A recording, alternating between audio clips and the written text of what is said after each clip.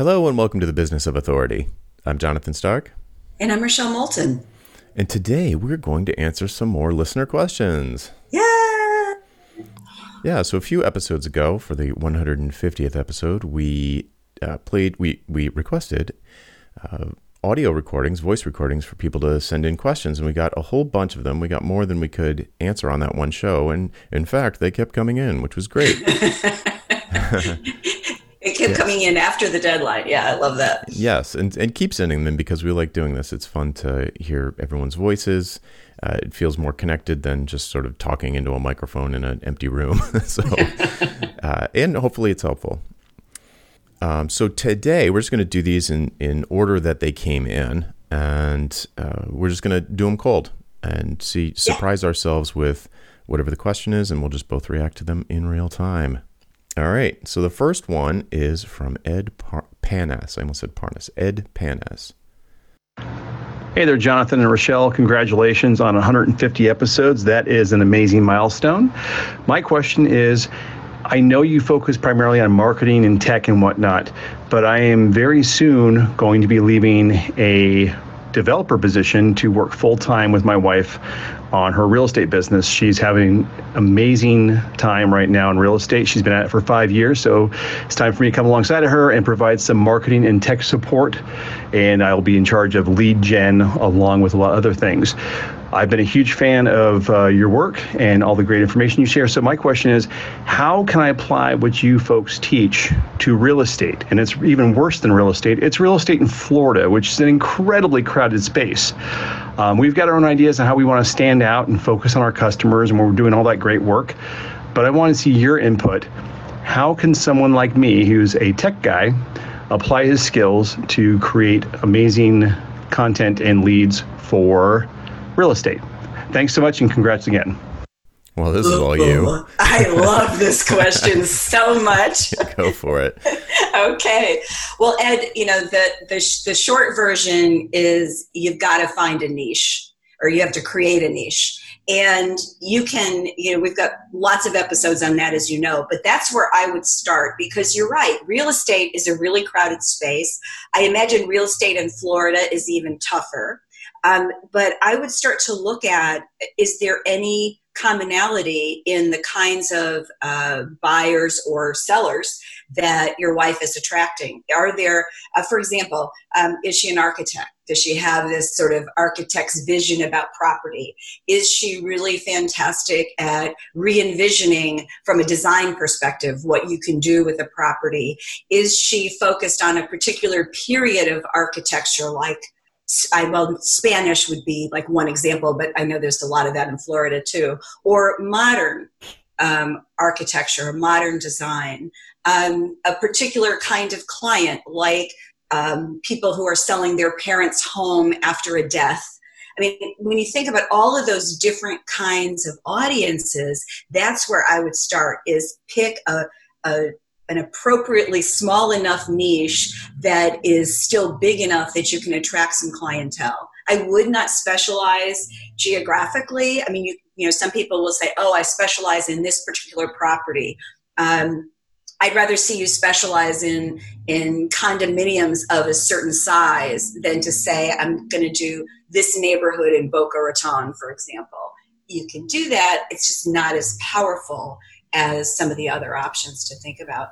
And Jonathan, I can feel you wanting to jump in. So, I mean, this is definitely your area of expertise, but as you were talking and you started to describe some of the niches or the specializations, immediately I went from having no ideas for content marketing to having loads of ideas for content marketing.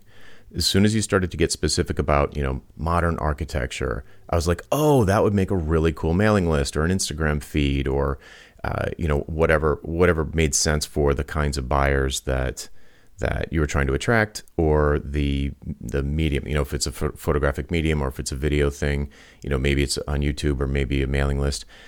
I'm, as a tech person, so, Ed's a tech person, how can he contribute to this? I would say marketing automation.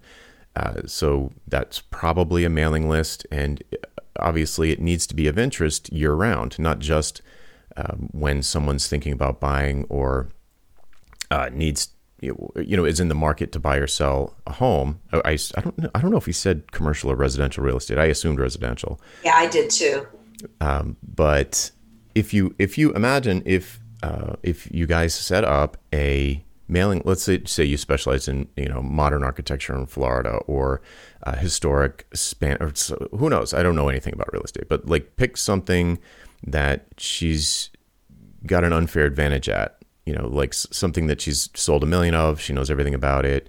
Maybe she studied the particular design in school or wrote a book on it or something. But it gives you kind of like, it's the kind of thing my wife would like read every day, if it spoke to her. So if it was right. Like, a mailing list about a particular kind of architecture, or if you focused on a niche kind of buyer, maybe you could find something else about their life transition, or like Rochelle said about the death of a parent thing. Oh, you could write a book about that, and drip out the content over the course of a weekly email. And when someone is in the market, the first person they're going to think of is you. So, or if a friend is in the market, the first person that people are going to recommend is you. So, and it's all those side things that your wife then is expert on that matter to the person. Yes, she knows how to sell a house. She knows how all the contractual things that happen. But if she also knows the mindset of a grieving adult child as they're selling a house and all the things they have to think about, that's really powerful. Right. And just think of how word of mouth would spread for that. Because as someone became, you're now, Rochelle just positioned you in my mind as that. So like the next time that happens, I'm going to mistakenly think of you guys. Like that's very sticky. It's very sticky. And anyway, so that's what I would do. I think I totally agree with niching down and then coming up with some sort of content marketing automation. That's where you come in. That would allow you to serve those people at scale on a consistent, regular basis. And I just want to add to this, and I know that you wouldn't do this, but I get so many things from different realtors, and they're all the same. They send, and I'm sure they buy them all from the same content factory. I get one from the mortgage guy as well, and it's like, when it's fall, here's what you do to get ready for winter. When it's spring, here's how you do spring cleaning. It's like, don't do that. I mean, you can weave them in, but really lead with your specialty, that niche, whether that's the buyer or the kind of property or both. That's going to be where your power lies. Yep. Cool. Hopefully that helped. Yeah, that was fun. All right. Let me put that in the answered folder. Let's see here. I think the next one that we got in date order is from Mike Bird. Oh, Mike's a good friend of the show. Let's see what Mike had to say. Hey, Jonathan and Rochelle. It's Mike Bird from the Career Builders Podcast. I'm curious to know what your take is on building social capital and the role that it plays when you're on the road to authority. Super curious to know what your thoughts are. I just want to say from one podcaster to another, thank you so much. I love you guys and the work that you do. You've changed my life, and way to go on 150 episodes. Keep it up. Aw. Yeah, that was nice. Mike. Yeah, thanks, Mike. Well, that was really sweet. So social capital. I don't usually use that term. So correct me if you think I'm wrong, but to me that's like building trust in an audience, right? Like I think so. I mean, more like social proof. Well, because I think it's different than as I'm listening to it, I'm thinking it's different than proof, because as I was listening, I actually thought it's more than just online. But that may be just my interpretation. Yeah, that's true. I could see that too. I just don't think that way. I'm a hermit. Well, they're integrated in my mind. And I mean, I think the most successful people in that arena are people who combine building trust online with then continuing to build it when you have offline interactions with people. Yes. So I think it's critical. And I come to that process, or the process of doing that, very much from the Seth Godin's school of marketing, which is just show up and with a posture of service and just help people, turn strangers into friends, and just genuinely care about helping and do it as much as you can for free. So Jill Conrad says the same thing. There's tons of, it's not new, but I think it's super. I mean, if you're building a service business, which maybe you're not. I mean, the road to authority could be a lot of different things, but certainly one of the things as an authority that you might do to fund your mission is to do coaching or mentoring or consulting or some sort of service like that. And I think baking that into your business at every level makes a lot of sense. So if you are building that kind of a business, then yeah, I mean, to me, it's like everything. It's almost like I don't know how to talk about it. It's like fish in water. Yeah. I feel like it's one of the things that's helpful when you think about it is that you build social capital with your audience, i.e. the people that you resonate with. So it's not about going off and doing favors for 1 million people and never growing your business. It's about figuring out who your people are and building social capital with those people. I know it sounds sort of obvious, but there are people that are just total givers by nature. And I think what we're saying here is give to the people who you resonate with. Mm-hmm. That's where it's really going to multiply, because when you do that, they're going to pay that forward to somebody else. Right. Like Seth would say, the people you seek to serve. And that's a great point, because to me that's like, it's critically important that the helping that you're doing, if you want to be able to keep doing it, you need to fund the mission somehow. Like you have to keep the lights on and put food on the table. Mm-hmm. So how are you going to fund it? And I think back in the day, I almost want to do air quotes when I blogged, years ago, and it was just a flea market of random ideas that interested me at any given time. Maybe I thought I might be helping someone somewhere, and in fact, come to think of it, I did have a couple of posts that were weirdly popular, so they must have been helping someone. But it didn't build into anything. It didn't have a gravitational pull at the center, like a content solar system. It was a very ineffective way for me to help anybody, and therefore it was also a really ineffective way to build my business or create a reputation as a thought leader in a space. So it was very, very unfocused. So yeah, that's a really good point, Rochelle. If you want to be focused on something, have some kind of focus. Either it could be horizontal, you could be just super into relieving back pain or something like that. But I think it's just way easier if you pick a type of person, whether it's a psychographic type of person or a vertical dentists or environmentalists or soccer moms or startup parents. And we had Sarah on. If you pick that, it makes it way easier for you to help them, because they're going to probably have similar kinds of problems, and you can get better at helping with those kinds of problems that community has. Well, and you also, you've got the people that you want to serve, but there's also people at the periphery who are influencers. And I don't mean that in the social media sense. I mean, they are centers of influence with what you do. And those are people to know as well and to build social capital with. So they could be theoretically competitors, but not really. They could be other people in your space. They could be people that, if you're in the startup world, maybe it's people with big, deep pockets of money who can fund you of all sorts, or people who are connected to venture capitalists and equity funding. So, yeah, I think you have to keep a very open mind, and that's why I always go with this idea of resonance, because I just think when you resonate with someone, you'll find a way to help each other. Yeah, that's great. Cool. Thanks, Mike. Hopefully that helped. Okay. All right. So the next question is from Christian Arapov. Sorry if I butchered that. Hey, Jonathan, I'm getting so much value from the podcast and the templates that you share with us. So my question for you will be, how should I position myself when the projects don't have an end date?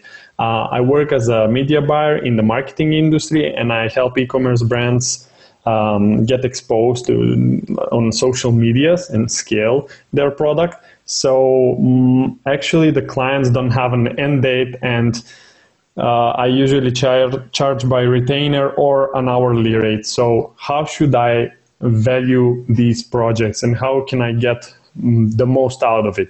Thank you. Okay. So first I'm going to do the horrible thing and answer the question he didn't ask, which is, I'll bet you could find projects in there for certain situations. So like think of a launch campaign, some kind of a big launch, some sort of a campaign. Maybe you don't want to do that kind of work, or maybe I'm wrong and it doesn't exist. But I could imagine taking the skills that you probably have and applying them to something that does have an end date, does have a launch, your contribution would have a particular value. So if you were going to value price something, I would value price that. I only use value pricing for projects, which I define to be a collaborative endeavor designed to reach a particular outcome. So it's something you can't do on your own. You have to collaborate with the client. There's going to be back and forth and meetings, and they're going to be creating assets and stuff.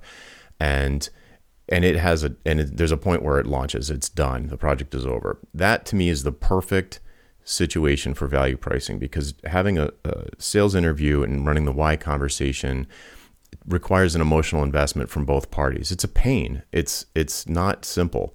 And if there's not enough value in the overall thing, it just doesn't make sense to have the conversation.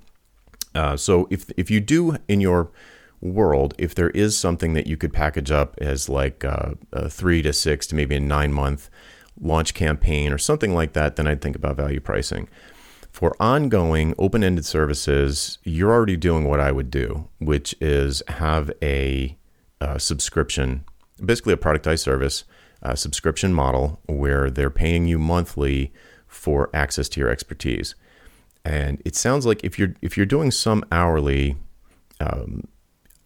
then it leads me to believe that there's some not manual labor you're doing, but I mean like some hands work. It's not just advice you're giving. You're not just advising them. Oh, it's media buying. He's out there. He's actually doing it. Yeah, that's how I heard the question. Yeah. So I would price that. I think the smallest unit of time that you can sell that doesn't devolve into trading time for money is monthly. And if you do like daily or weekly, that just devolves into, or hourly, obviously, that devolves into math very quickly. Like, weekly, well, we just assumed that meant you'd be working for us 40 hours a week for this $2,000 or whatever it is.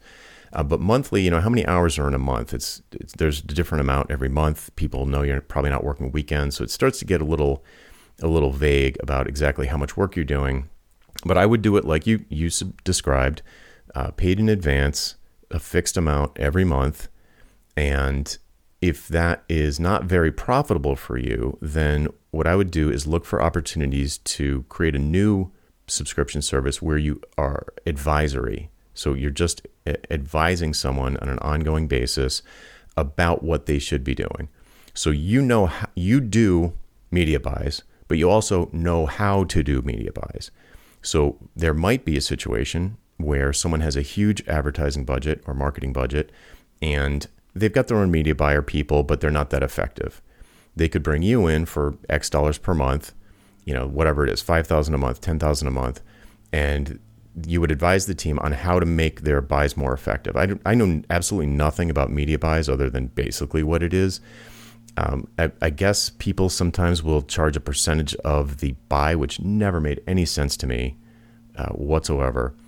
So basically what I'm saying is I think you're already doing the right thing for this kind of a service, but if you want to grow to something more profitable, it would mean doing a different kind of engagement, either some kind of a value-priced custom project or an advisory retainer where someone wants to de-risk these ongoing activities or cut the cost of these ongoing activities by paying you essentially an insurance policy so that things don't go off the rails and they're not wasting money elsewhere.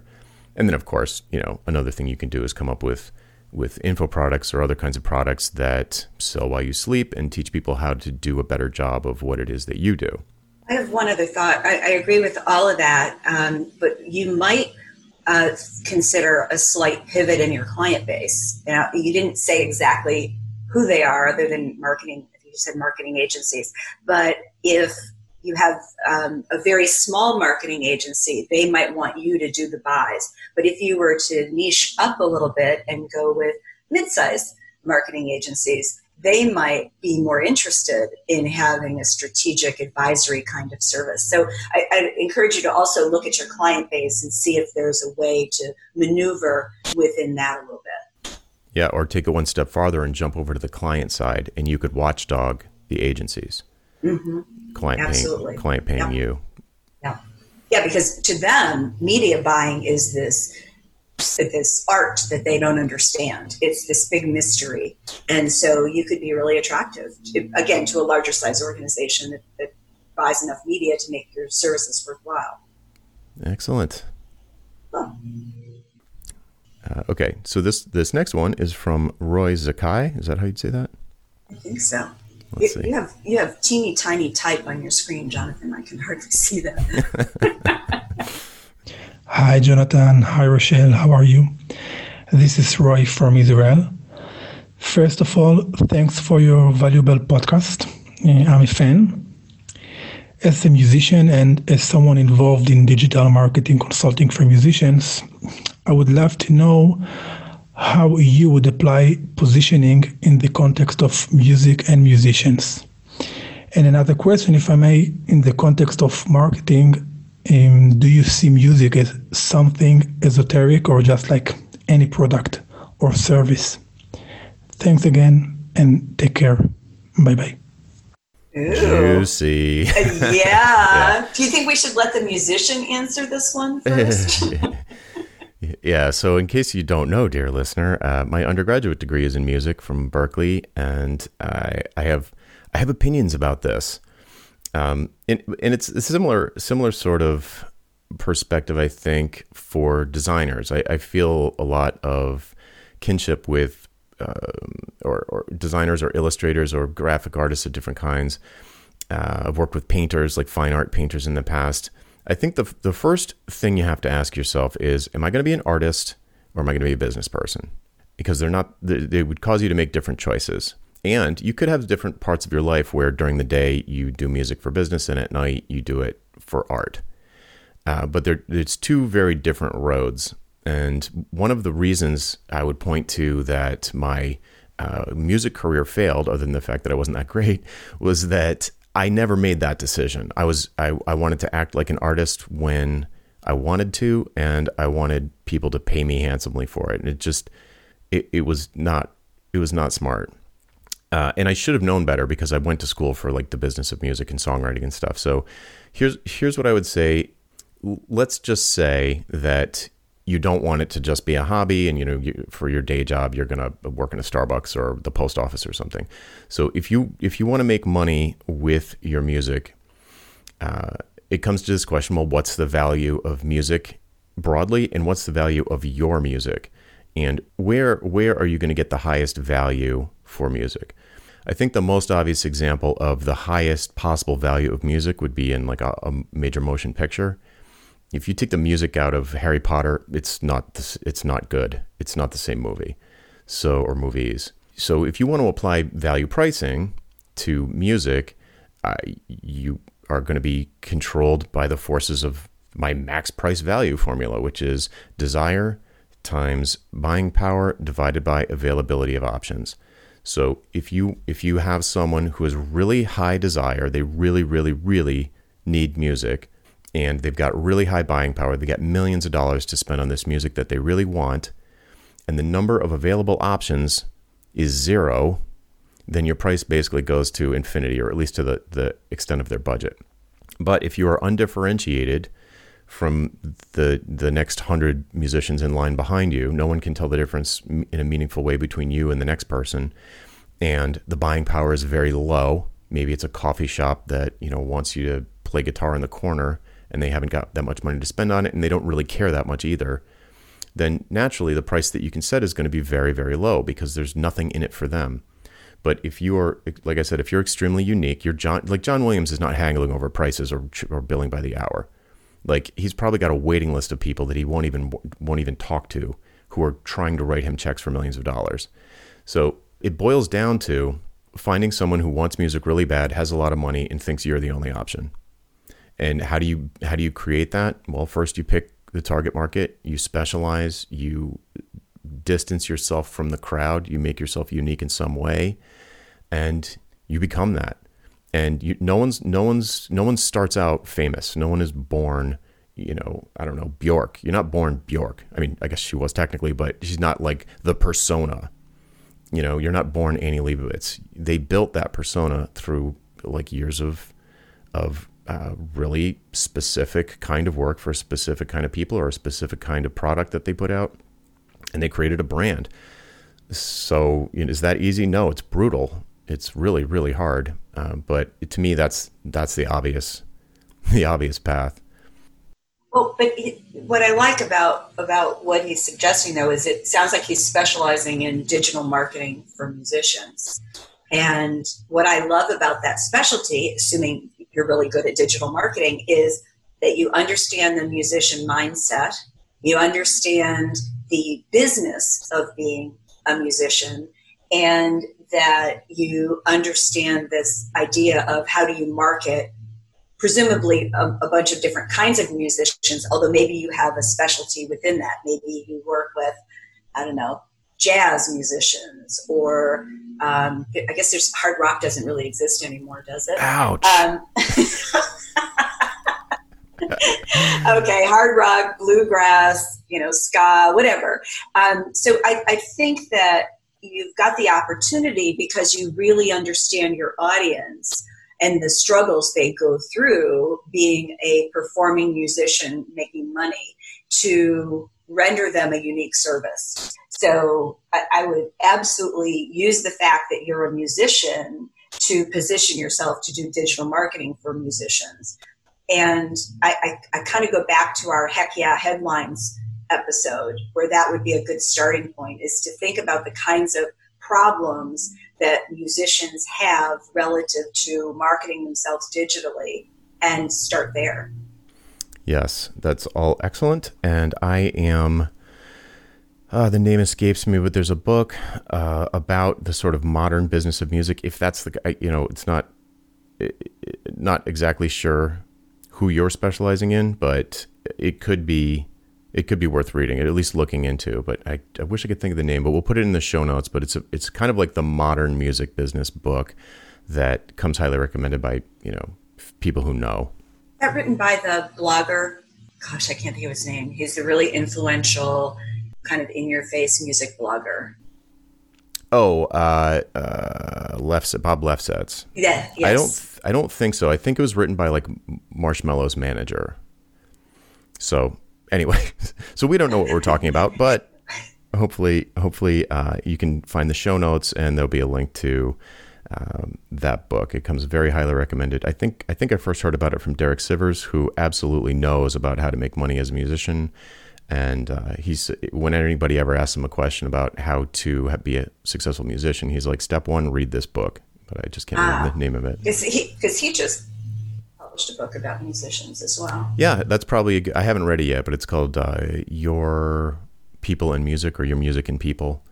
And ostensibly it's about, connecting with an audience and building a career. And I mean, there's who else? Kevin Kelly's 1,000 Fans thing. There's a whole bunch of information that you can read about on Kevin Kelly's site, which is, I think, kk.org. Well, we can link to all of this stuff, but I really love the music question. It's one I've wrestled with, like, what's the value of music, right? Because I'm like a musician and the value pricing guy, so.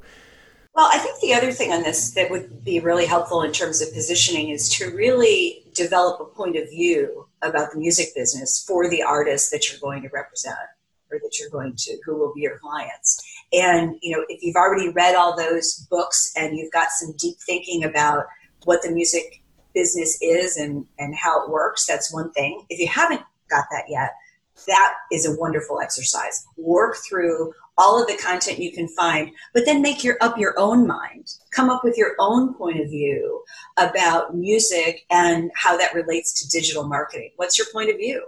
Is it necessary? How does it work? What makes someone successful at digital marketing with their music versus someone who isn't? So the more specific you get about things like that, it gives you content, It gives you, the heck yeah headlines we talked about that kind of pull in your unique client, the ones that you are your sweet spot, that you really want to serve, and they're going to love you once they find you.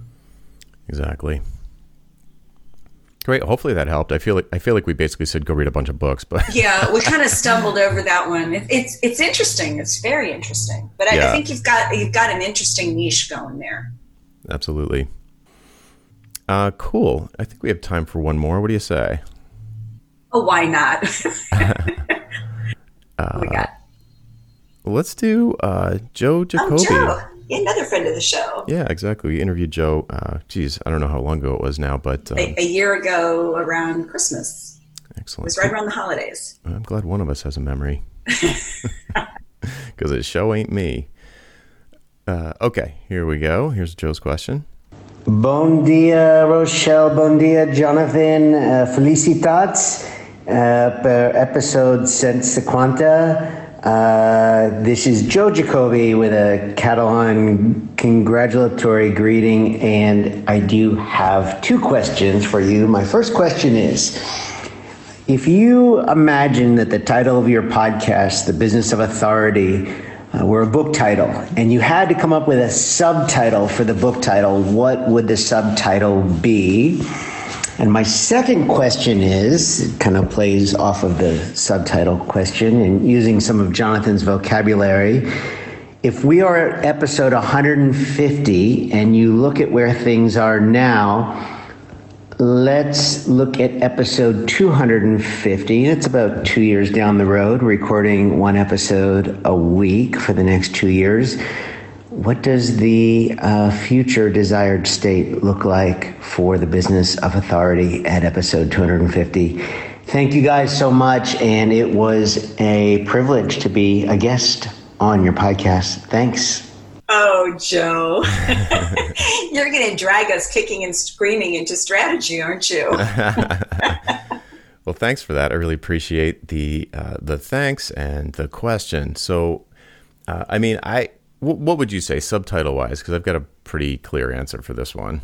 Oh, well, I'd like to hear yours, because mine is more, I'm not sure the words. I know the thought behind it. What have you got? It would be the same as the subtitle of the podcast, which is how to go from 6 figures to 7 while increasing your impact on the world.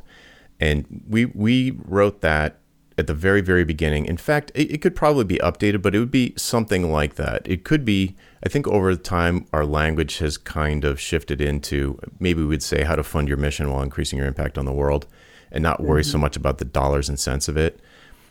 But yeah, to me, that would be what it's about. Yeah, and there's a subtext of that. Jonathan, you and I haven't really talked about this, but there's also this idea that we want people to really be happy in what they do. And so the idea in that is that we're happy when we've got a big mission that's about changing the world. We're happy when we're funding that mission. We're feeling good about what we do. But I also think as we want our lives to be happy, we want to focus on the things that we really love and find other people to do the things we don't. So it's about a happiness state too, I think. Mm-hmm. And then what about the long-term question? So what would this we're about to have like a strategy session, like a private strategy session on the show. That's cool. So in 2 years, that's like, wow, that's a lot. I know, it feels like a long way away, but here we are at 3 years already. Yeah, it flies by. So what would you want? Well, here's the thing. For me, this is all about impact.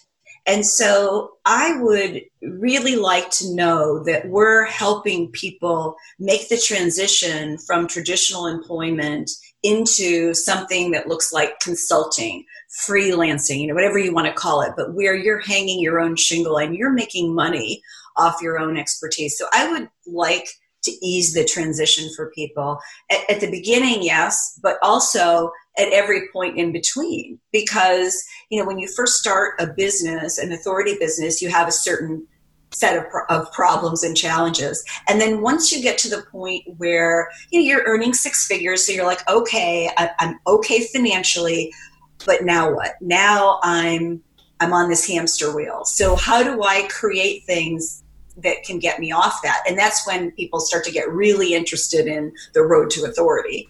And then once you do that and you're starting to create those things, there's growing pains around that. And so again, there's more transition. So that's how I see us together on this podcast, is trying to help people through those different transitions and, you know, learn from the things that we and our guests have done great and the things that we really sucked at and would do differently if we had another chance. Yes, I'm nodding vigorously along with all of that. We're totally aligned on that. On the time scale, once we're 5 years in, theoretically, we could start having listeners' success stories that you know, bubble to the surface. Maybe they come on as guests and say, you know, I've been listening to this show, you know, I listened since the beginning, and I started to follow the advice, you know, in the first year, and now look, you know, kind of a before and after, because that, you know, 5 years is enough time to make a full transition from, you know, wherever you were to this new sort of reality.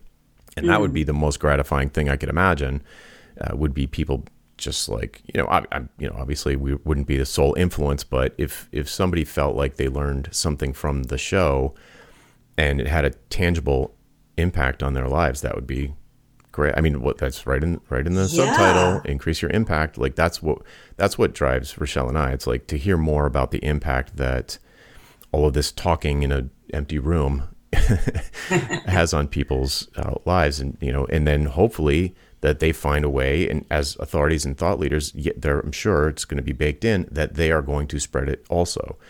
So create like a virtuous cycle. That would be amazing.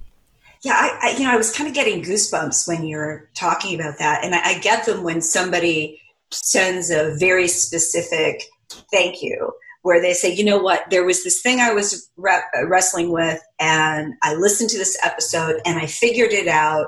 Thank you. And they move on. I love that. I live for that. Yeah, same here. That's exciting. And it's not about getting the thanks. It really isn't about that. It's about knowing that people are making a change for the better. Mm-hmm.